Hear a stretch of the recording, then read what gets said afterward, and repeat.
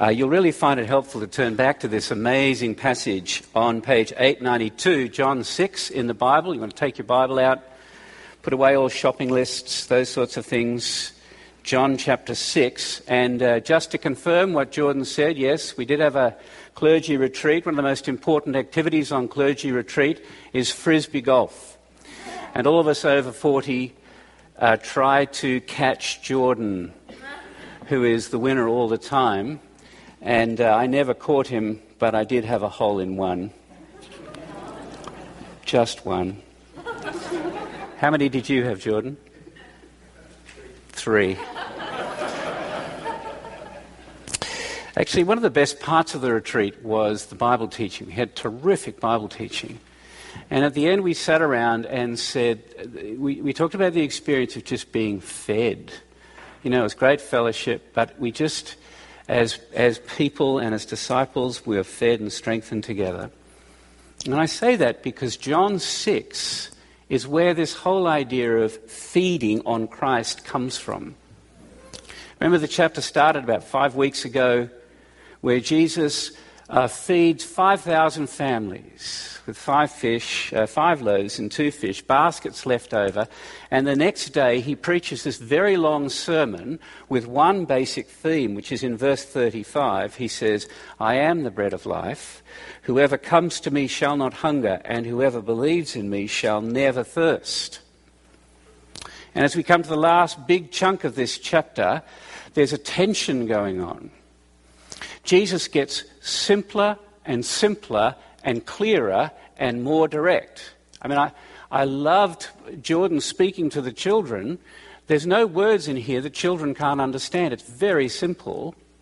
But as Jesus gets clearer, there is a reaction of hostility and antagonism, not just from the wider crowd, but from many of the disciples. And in verse 66, we read, many of his disciples turned back and no longer walked with him. There's a mass defection. Because you see, there is a point that comes to any of us in our relation with Christ where it becomes clear that Jesus is laying claim to us in the most radical and far-reaching possible way. And that the way that I live and the decisions I make and that the way that I think and the attitudes that I hold are poisoning me and poisoning those I love. And that I have to choose between the things that I've invested myself in that I think are going to make me happy and Jesus, who comes along and says that he is the true bread of life. I mean, the whole service that we've been saying, we've already said, love the Lord your God with all your heart, mind, soul and strength. It's a complete thing. And there comes this point in our relationship with Jesus where we realize, I'm just playing around on the edge of religion. But to be a true disciple means to let go of my iron grip on all these things that I think make me happy and allow Christ and his grace to grip me. To realize I'm just so frantically busy going, off on so many different directions. To truly follow him has meant I'm going to have to simplify my life and make Christ first. It means I'm going to have to demote some of those things and feed on him first and last. And I wonder if you've ever felt that. I wonder if some of you might be feeling that now. Because if you are, Jesus is revealing himself to you, and your choice is to listen to him with hunger and humility, or to go away like these disciples. Many choose to be offended and scandalized. And they say in verse 60, this is just all too hard. I don't have to listen to this. So the question this last section in chapter 6 gives to us is, will you feed on Jesus or will you defect? Are you a true disciple or are you a fake? And there are 2 points, 2 big points. The first is feeding on Jesus' flesh, and that's the middle section, verses 47 to 59, and then we'll look at some responses. Now, this middle section is one of the most deep and profound words, I think, anywhere recorded of Jesus. They deal with fundamental issues, our connection between God and Jesus is the only true food for humanity. If you look down at verse 48, He begins by echoing what he's been teaching in the day. He says, I'm the bread of life. And verse 49, he speaks about the ultimate futility and inadequacy of anything else in all creation to ultimately satisfy. Even the best gifts that God gives to us in this life, the things that we sense most feed us, they will lead us to dust and to death apart from Christ. There is nothing apart from Christ that can truly satisfy and fulfill and feed our needs. This week, spending time with the younger staff, they told me about a website called #FOMO. I understand it's a Twitter site. I have looked it up. FOMO is fear of missing out. And it's a very West Coast general fear that others are having better and more satisfying experiences than you have. And so we all have things that we think will make us happy. And what the site is, it's a combination of a couple of things. All sorts of people put posts on about the things they're frightened of not getting or that they regret. One guy I read last night says, FOMO is ruining my life. And then they compare themselves, and there are these pictures and photographs and stories of how people get to do the coolest things, hanging out with movie stars, skydiving in Dubai or dancing in the latest club. And the thing about it is it's completely addictive as you look at all these great experiences, and then you have to keep watching the hashtag in case you're going to miss out on the next great experience that you're going to miss out on. But you see, all the accumulation of the coolest experiences in the world are not true food or true bread. They can't really change me. They can't give me the life of God. They cannot connect me and bring me closer to God or give me the life of heaven. Christ alone is true food and true bread. But what Jesus does in this last section is he makes two shifts, moves two new directions. And the first is he shifts from the picture of bread to the picture of flesh and blood. So the one central thing we must do to receive eternal life is to eat his flesh and drink his blood. Jesus is speaking about his death. The way in which Jesus gives us the true food from heaven is through the atoning death on the cross for us when his flesh and his blood were torn apart.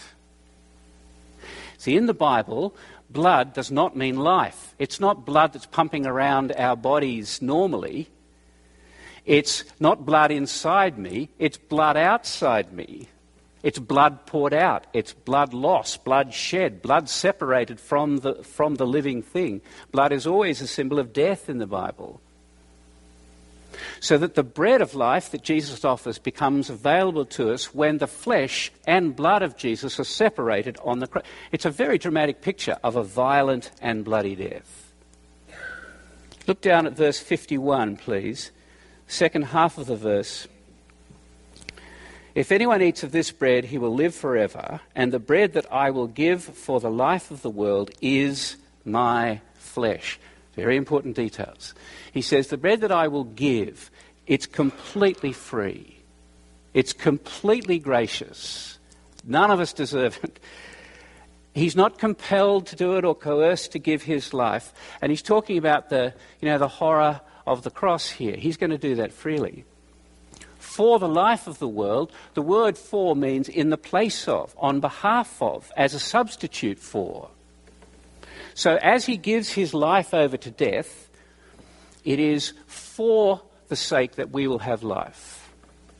And he says, is my flesh. Of course, he's speaking symbolically here. He's not actually speaking about the sacrament, although I might mention this later. The sacrament points to the same thing. Verse 53. Truly, truly, I say to you, unless you eat the flesh of the Son of Man and drink his blood, you have no life in you.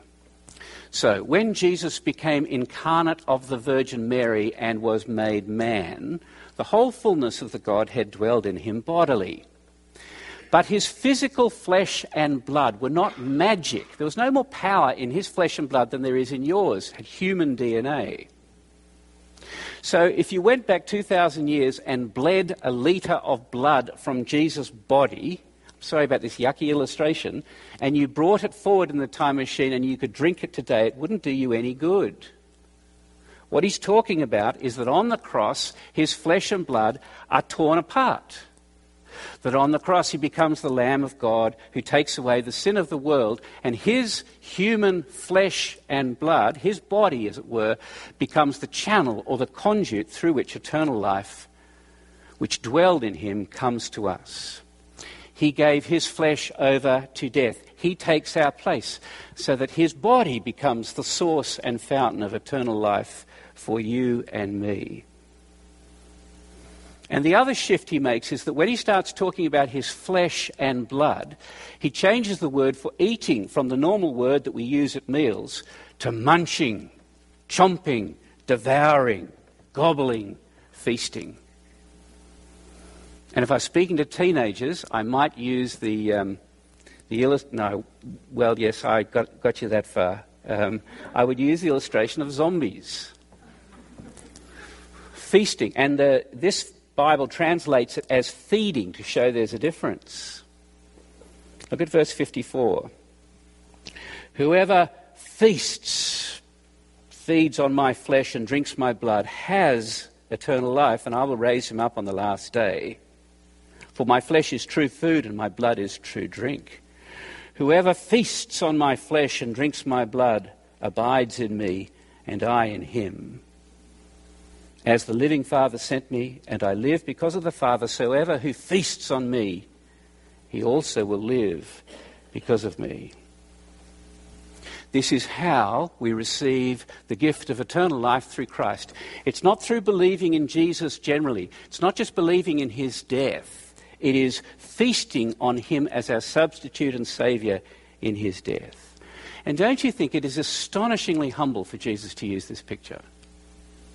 I mean, we might say, Jesus, why didn't you use chocolate and caviar as a picture of your precious eternal life-giving flesh?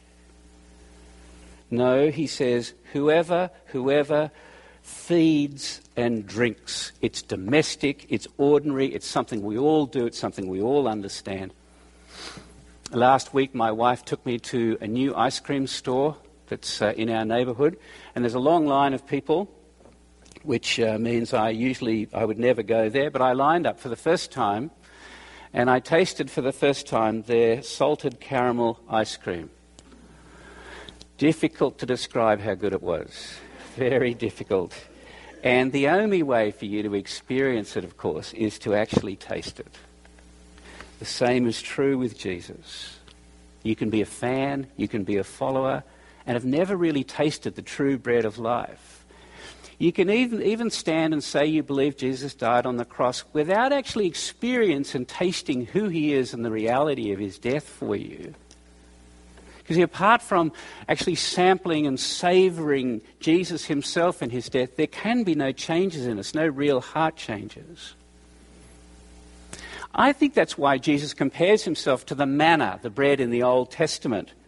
A really good gift that came from God, which was meant to point to Jesus. Right? And I think it's a picture that every good experience that we have in life, our best experiences, they come from God, but as good as they are, they cannot feed us with eternal life. They are meant to turn us so that we feast on him each day, each hour. Now, God's not anti-pleasure. He's not anti-good experience. But at their best, those experiences are meant to turn us to Christ. And if they don't turn us to Christ, they will turn us away from Christ to themselves. And all our hungers and all our tastes need constant recalibrating, and the only way to do that is to feast on Christ. And this passage warns us that all our good pleasures will lead to dust if there's something in your life that you really need to be happy apart from Christ. Something you choose above him, before him. Jesus promises it'll turn to dust and death in your mouth. But when we learn to feed on him, if we're able to feed on him, it is the key to be able to serve others. If I'm feeding on him, it means I can love others even if they don't love me. And if I'm feeding on him, I think it's the only way to starve my pride and my bitterness and my anxiety and my regret, because none of us have power over those things apart from Christ. What does he mean to feed? He's speaking about taking Jesus into our hearts, the ongoing, soul-filling fellowship with him as we partake in his death. It's digesting. It's actively taking him in through faith. The way that we grow, the way that we transform and change, is taking into our heart the crucifixion and Jesus crucified to ourselves. That's feeding on Jesus. So what's the reaction? It's very interesting that there's more in this chapter, the end of the chapter, on people's response than there is in Jesus' words, and in the next chapter as well. And there are three different responses. The first two are both offence and rejection, and the last one is a kind of a tentative faith. But the great surprise is that the first rejection comes from the crowd, but the second rejection comes from disciples, people who have already begun to follow Jesus. You know, you might think that when Jesus begins to speak in this way, people would just rush to him to feed on him. I mean, these promises are too good to be true, almost. But there's a great realism in this chapter. Yes, for a while, crowds did flock to him. But as Jesus becomes clearer, people take offence, and then they complain, and then they reject. And I think the basic human disposition toward God outside the Garden of Eden is suspicious. And the normal reaction to Jesus is people are offended. And I think this is very helpful, because if you're partially offended by what we're talking about today, this is for you. And if you have friends who are offended by Jesus, this is also very helpful. Let's look at the three reactions quickly together. I'll spend more time on the first, a little less on the second, and very quickly on the third. It's because I'm very laid back. So the first reaction is the crowds. We go back to verses 41 to 45. You can see there that the crowd has begun to grumble and complain. And you know what they grumble about? They grumble because Jesus keeps saying, I have come down from heaven. I have come down from heaven. 4 times he says it. And I think we need to feel something of the offence of this. The incarnation of Jesus is offensive because of what it says about us. You see, on our own, our best spiritual insights and intuitions and thoughts are completely in the dark. You can take the most accomplished, brilliant, compassionate, delightful and generous person. Apart from Christ coming from heaven and they're feeding on him, their best opinion about God is a stab in the dark. One of the most powerful ideas and assumptions in our culture is that the way in which we look for God and search for him is that we look around horizontally to all human spiritualities and experiences, and we compare the different religions and we compare different spiritual experiences, and we construct a view of God out of that. It's an affront when Jesus comes and he keeps saying, no one has ever seen God, verse 46, except the one who's come from God. You can only truly know God if you know me. You can only truly please God or experience God if you please me. You can only truly worship God if you worship me by coming to me and believing in me and feeding on my flesh and drinking my blood. It's offensive. It cuts straight across the idea that we can find God through accumulating spiritual experiences. It's what Chris Wright, preaching last week, called the scandal of particularity. You can see it in verse 42, just after Jesus says he's come down from heaven. They say, is not this Jesus the son of Joseph, whose father and mother we know? How does he now say, I have come down from heaven? It's contempt and it's dogmatic. It's a dogmatic refusal to accept that God could come to us through this one man. And I don't know about you, but I find this dogmatism quite disheartening, particularly when you're trying to share your faith with a friend or someone you love. You know, the most wonderful and delightful people automatically dismiss Jesus without even really a thought. And what does Jesus say to people in these circumstances? What does he say to the person with a dismissive attitude, the one who just rejects him? His answer is quite amazing. He doesn't become threatened and insecure. He doesn't even defend himself and justify himself. You look at verse 43. He says, stop grumbling. And then he says, only God can really convince you in your hearts of my authenticity. Since I am heaven sent, I come from God with eternal life, the only one who can back up my claim is God himself. You have to hear directly from him, or you're just going to keep grumbling. Verse 44, no one can come to me unless the Father who sent me draws him, and I'll raise him up on the last day. Now, this word draw is very important. It's always against resistance. It's not a violent and abusive drawing, but it's always against inertia or disinterest. Because, you see, only God's grace is powerful enough to overcome our grumbling. We cannot approach God by our own competency. The movement begins with God himself. It's very encouraging in one way. It means that every single one of us who've come to Jesus Christ, we've done so because God the Father has drawn us. If he had not drawn us, we would still be resisting. He's not closing the door of eternal life to the select few who fly first class.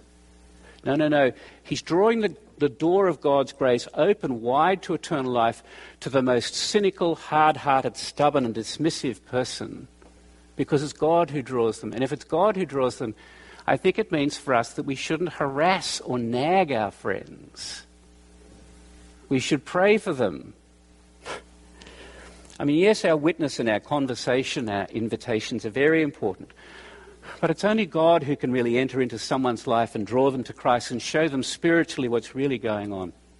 So I want to encourage you, those of you who are Christians, to pray for your friends, particularly those who are most antagonistic. And how does God draw us? Verse 45, the next verse.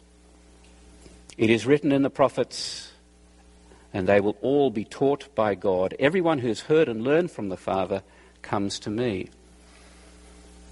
It's a quote from the Old Testament, where God promises that when Messiah comes, God himself will be our teacher. That God, by his Spirit, as we hear the word of God outwardly, will shine in our hearts, illuminating the beauty of Jesus' face and that he is the Messiah. So none of us have believed because of our own strength and insight. None of us keep believing because of our own strength and insight. I don't have the strength to be faithful for 24 hours, 12 hours.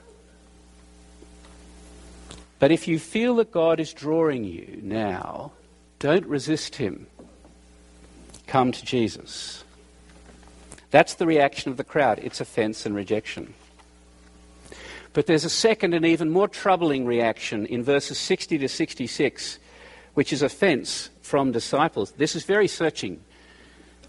This is not the crowd who don't have any commitment to Jesus. See, verse 60, these are those who have become disciples and have begun to follow Jesus, and there's a great number of them who turn away because they start to grumble as well as Jesus becomes clearer. And they say in verse 60, this is all too hard to swallow. You can't expect Jesus to overtake a life like, just not practical. And we've seen this happen many times at St. John's, haven't we? People come with great enthusiasm and begin to follow Jesus Christ. But when it becomes clear that Jesus disagrees with us or is calling for us to have a deeper, clearer commitment, there's a cooling and a distance, and the grumbling begins.